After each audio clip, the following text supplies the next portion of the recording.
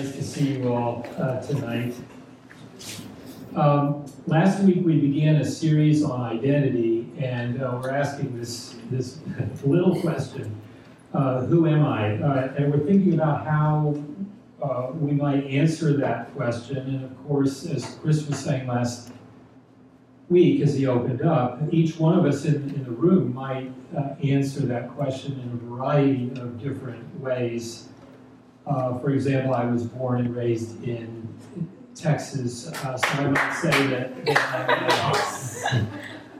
I'm a Texan, although I've lived in New Jersey now longer than I lived in Texas. So, but you know, my regional identity, or I'm a Princeton alum, and there's my that identity, or I'm a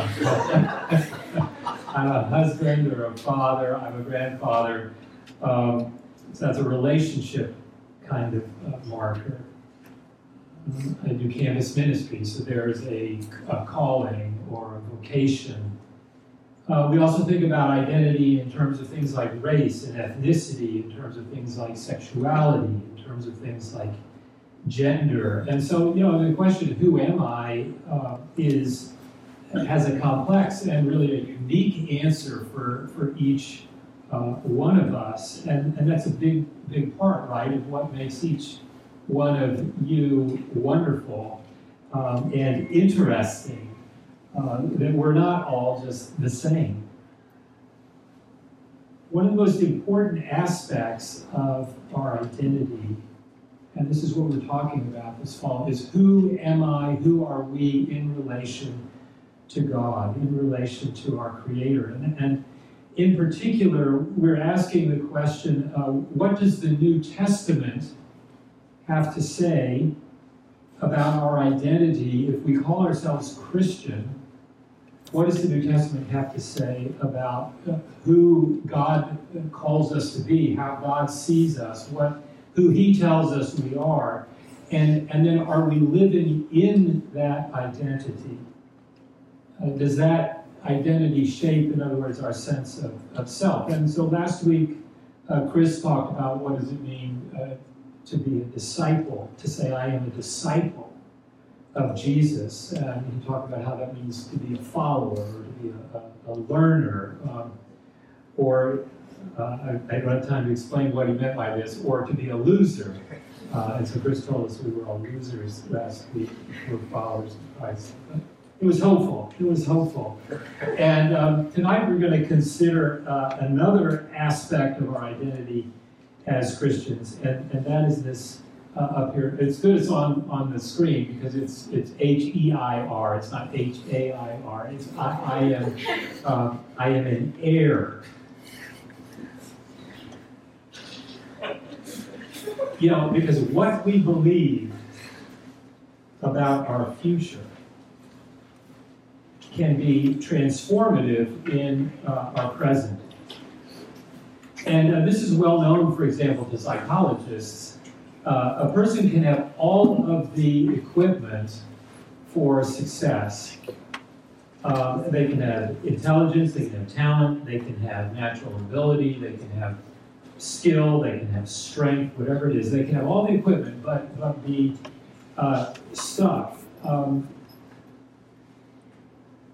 I was going to say it's like owning a Ferrari but not knowing how to drive a car. I'm not sure that really works. But in any respect, what psychologists have shown through all kinds of studies is that hope, and in this context, I don't mean hope just as sort of what we wish for, but hope as a strong and confident expectation of a positive future outcome. That hope is a critical element, more important than optimism, which is just kind of vague, or passion, or self-confidence, or grit. That hope is a critical element of how people will perform and whether and how they will succeed. And so, for example, athletes who have hope perform better than those who might have greater natural ability or skill. And the same has been shown in studies about academics, that hope is a powerful motivator. And most of you have some measure of hope. You have a reason to get out of bed in the morning. It got you here tonight. I mean, yes, you have all kinds of anxieties and fears and uncertainty, but you also have an animating hope in you that keeps you going and it drives you or even pulls you forward. You know, you hope you will get good grades, or at least you hope you won't fail out. You hope you will graduate. Some of you may hope you will get married or something like that. You will hope for a good job. And this motivates all of us. And so what we want to talk about tonight is that it matters what our hope is set upon. Because all too often, I think it's true for all of us, that our hopes are not sufficiently grounded in what God tells us is ultimately real. And when our hopes are not properly grounded, then our expectations can be disappointed. They will be disappointed. And our expectations will be greatly diminished. And I think probably in some measure you may have all had the experience that disappointed hope can then lead to things like cynicism or bitterness or that's right, or ultimately even to despair. And so, I mean, the question I'm asking tonight for you to consider is not, do you have any hope? Because I think you all have various kinds of hope, but what is the source of your hope? And I want us to think tonight about how our sense of self, how God wants to shape our sense of self when we lay hold of this biblical assertion that Christian, if you're a Christian here tonight, because you are an heir, you have a living hope. And I want to start in 1 Peter chapter 1, which I think is on the next slide. So Peter is writing actually to Christians. This is in the New Testament, the Apostle Peter. He's writing to Christians who are in a time of significant trial and difficulty and testing. And what does he say to them? This is the opening of his letter. He says, "Blessed be the God and Father of our Lord Jesus Christ. According to his great mercy, he has caused us to be born again," and we were just singing this, "Jesus Christ, my living hope," born again to a living hope. Through what? The resurrection of Jesus Christ from the dead. To what end? To an inheritance. There's this concept. And what kind of inheritance? It is imperishable, undefiled, unfading, kept in heaven for you, who by God's power are being guarded through faith for a salvation ready to be revealed in the last time. This is God's word. And tonight we're just going to consider this and think first what I've already asserted, that what Scripture tells us is that we are heirs. We have an inheritance. And that second, when it comes to thinking about your inheritance, your family matters. And third, knowing your future can impact how you live now. So we are heirs, your family matters, knowing how your future can impact how you live now. So, I mean, let's start with this, that we are heirs, we have an inheritance. And, I mean, this is such tremendous news in these verses. I hope it's not so familiar to you that it doesn't still seem wonderful.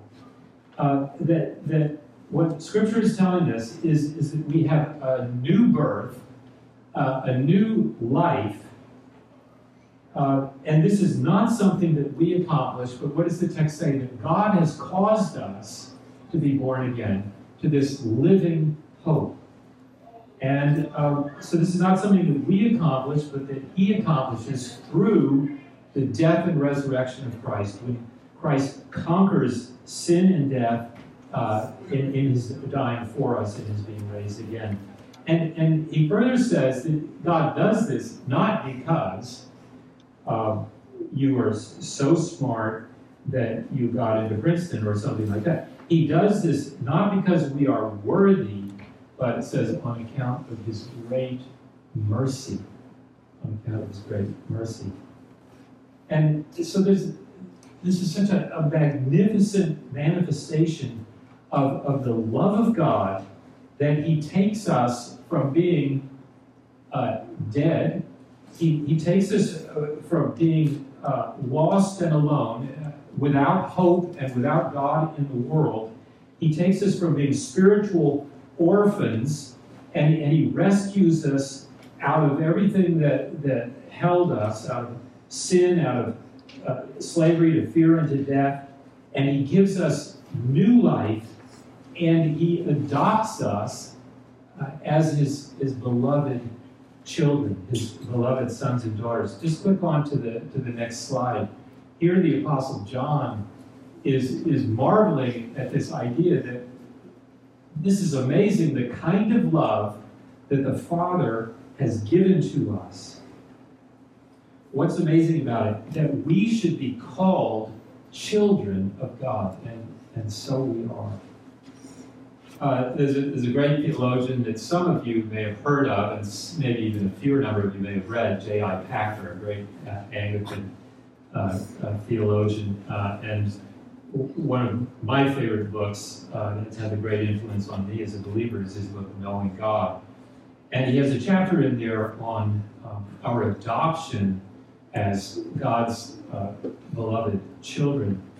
And he says this: God adopts us as his children out of free love, not because our character or our record, our conduct, show us worthy to bear his name, but despite the fact that they show the exact opposite. We are not fit for a place in God's family. The idea of his loving and exalting us sinners as he is exalted and as he loves Jesus sounds ludicrous. It sounds wild, and yet that and nothing less than that is what our adoption means. Jesus is God's beloved Son. Through the death and resurrection of Jesus, God adopts all who call upon his name as beloved children. And if children, then heirs. And this next text is a bit dense, and we're not going to spend time here, but from Galatians chapter 4, Paul is talking about this concept. He says, when the time had fully come, God sent his Son, born of a woman, born under the law, the law of the Old Testament. He sent him to what end? To redeem those who were under the condemnation of the law. To what end? That we might receive adoption to sonship. And he's using legal language there, referring to our change of status. He goes on, because you are sons, God sent the Spirit of his Son into our hearts, the same Spirit who calls out to God and calls him Father. So you are no longer a slave, but God's child. And since you are his child, God has also made you an heir. And so if you are trusting in Jesus Christ tonight, you are a person with great expectations. Because when God redeems us, he redeems us to a new status, to a new relationship. When we are born again into his family, we become a beloved child, and as beloved children, we stand to receive, as he says in 1 Peter, an inheritance, a wonderful inheritance. And that is why Peter characterizes this inheritance that is kept for us. He says, this is real. This is not a dream. This is a living hope. This is not just wishful thinking. I am an heir of the living God who has made promises to me, and there is an inheritance that is waiting. for me and for you. Which leads to our second point, and that is that your family matters. I imagine everyone in the room knows that Queen Elizabeth died just how long ago? Barely a week ago. Amazing. She reigned for 70 years. Incredible. But following Queen Elizabeth's death, there's been a lot of news about this. Surprise, surprise. Prince Charles will inherit, there's our word, a considerable fortune, right? Family matters, right? But for the rest of us, for others, we can well imagine that on a human level, simply being an heir might not mean very much in the material sense. I mean, there are many stories, right, of parents who, for all kinds of reasons, either because their circumstances are of extreme poverty, or because they themselves are irresponsible and neglectful, or malicious. I mean, there could be all kinds of reasons. Parents who die and leave nothing to their kids. And you may be, I don't know your circumstances, maybe some of you come from families that are comfortable or well off, but suppose a financial crisis comes in and wipes out all of that accumulated wealth, or perhaps your family, your parents are going to live to be 90. There's an article this week that 90 is the new 40, and your parents are going to live to be 90, and they're going to use up all their resources before they die. My mother died when I was just a couple years older than most of you. And after she died, my dad remarried, and he remarried to a very different sort of person than my mother in virtually every respect. And so not only was for my brother and sister and I was the emotional security that was so huge that we enjoyed while our mother was living. Not only was that stripped away when she died, but then my dad remarried shortly thereafter to a person who was very different, and she was the sort of person who would take great glee in putting a bumper sticker on the back of the RV that says, your father and I are spending your inheritance. And there was just that sort of sense in which, her spirit was, we're going to enjoy it while it lasts, and, good luck to the rest of you. I say that simply to come back to this point. Your family matters when we're talking about what it means to be an heir. You might be an heir, but of what? What is your inheritance? When we become members of God's family, who holds on to that inheritance for us? And what does he have for us? The inheritance that God promises is amazing. It is nothing less than life from the dead. It is nothing less than eternal salvation, fullness of joy in his presence forever. He offers us himself. And therefore, something that we can know, and that I hope you do know with great assurance, your inheritance, however insecure worldly wealth or worldly expectations might be, your inheritance is not going to disappear. It's not going to evaporate. It's not going to get spent by somebody else. It's not going to diminish to nothing. Why? Because your inheritance is in heaven, and your Father is the Lord of the universe. Your inheritance is secure. God not only brings us into a new relationship with himself as heirs, but he also wants to assure us. He says that inheritance is imperishable, it is undefiled, it is unfading. It's not going to perish or fade away. He says it is kept in heaven for you, who by God's power are being guarded through faith for a salvation ready to be revealed.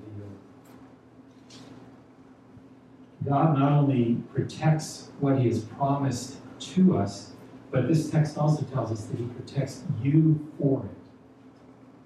And I find that extraordinary. He guards us for what he has promised to give us.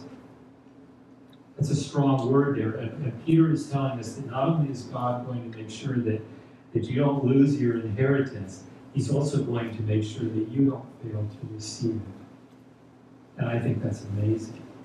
And you might be thinking, well, I don't know, Bill, because maybe I'm not sure I can trust God.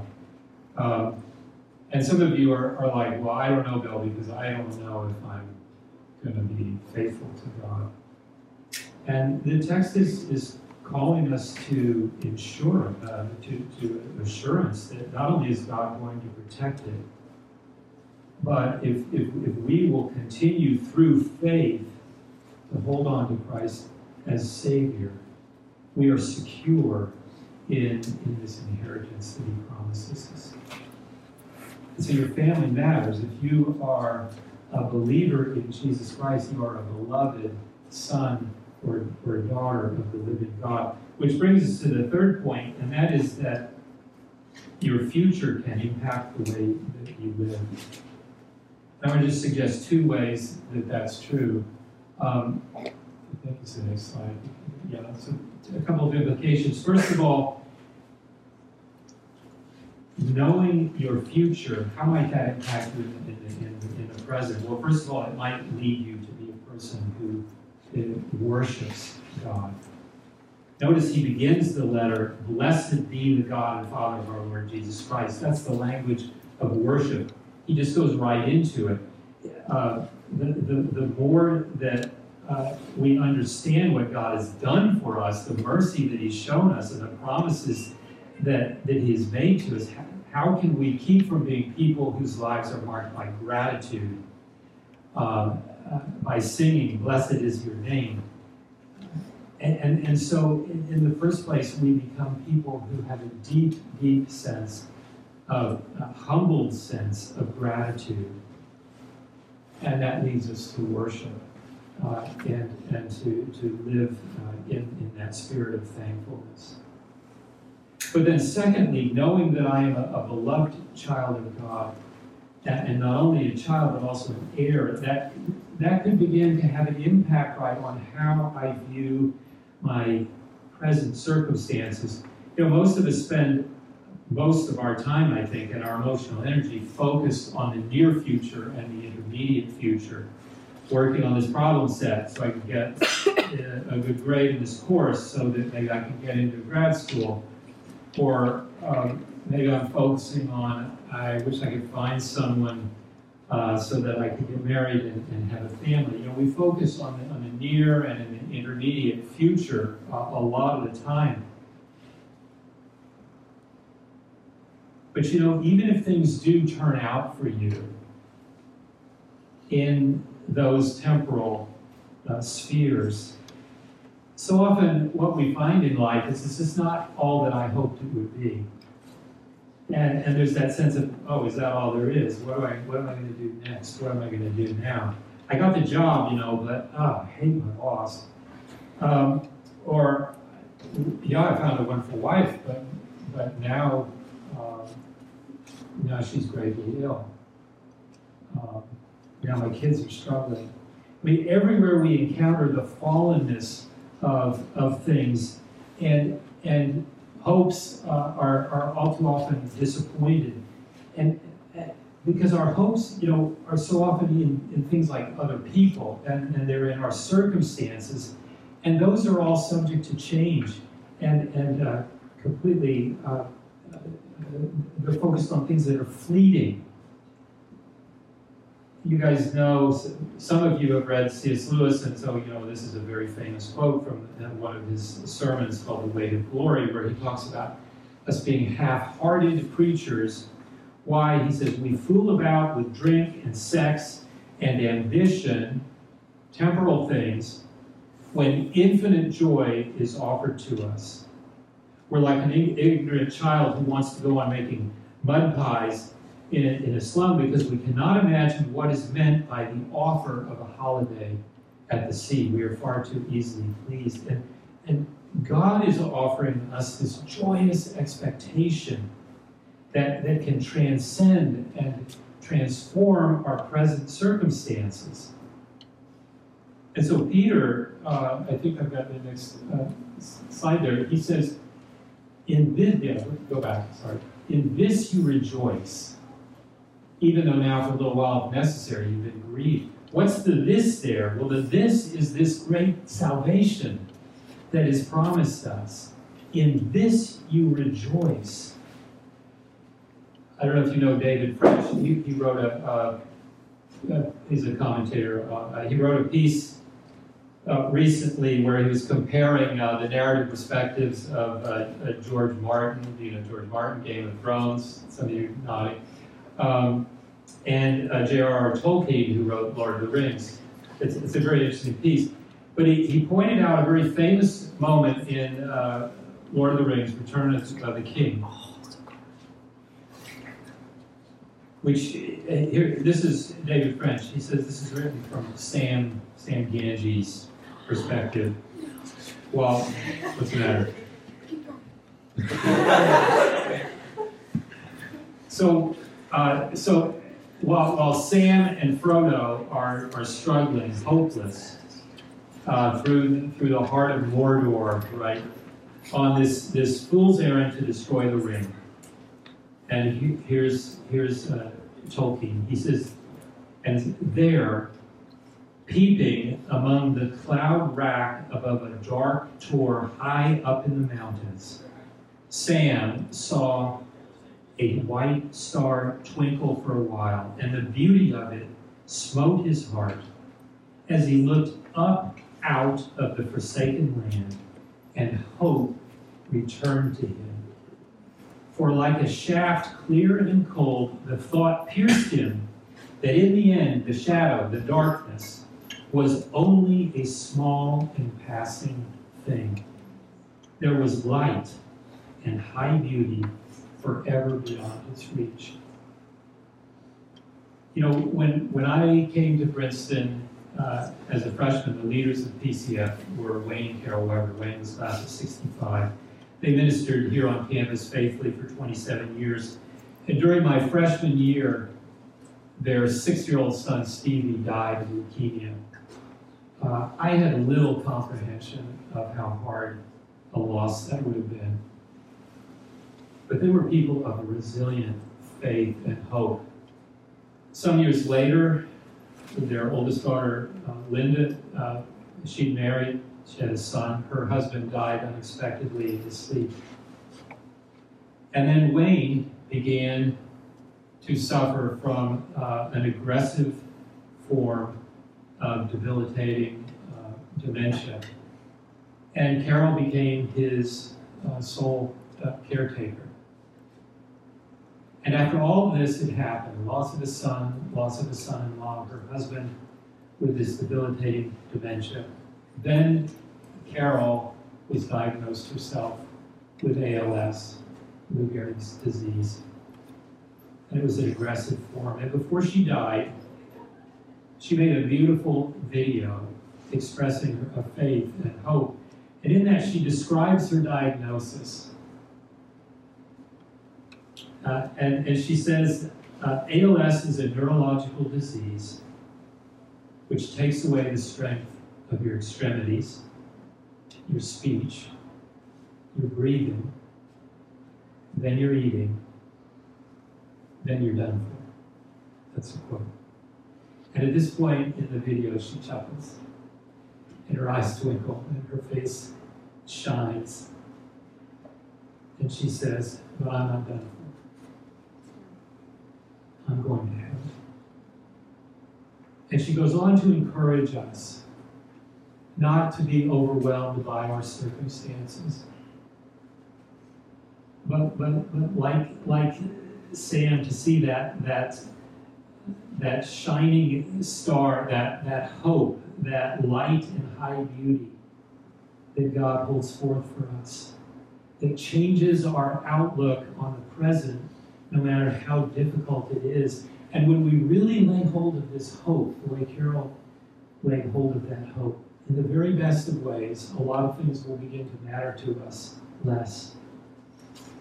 Because I'll stop looking for temporal, fleeting things to find my hope and my security and my sense of identity and my fulfillment. And other things will begin to matter to us more. Because I believe that some things do last forever. That there are things that are eternal. That there are things that really will never disappoint. That the darkness is only a small and passing thing. That God is faithful when all else fails. That we have a living hope. Because we are heirs of a faithful Father. And because we have that hope, we can rejoice now, no matter what God calls us to face. And so Peter says, therefore, prepare your minds for action, being sober-minded. Set your hope fully on the grace. That's the inheritance that will be brought to you at the revelation of Christ. Amen. Lord God, help us to live in this hope to which you have called us. Worshiping you with thankful hearts, never giving way to fear or despair, but always looking to the future with gladness because you are faithful. Thank you, Lord.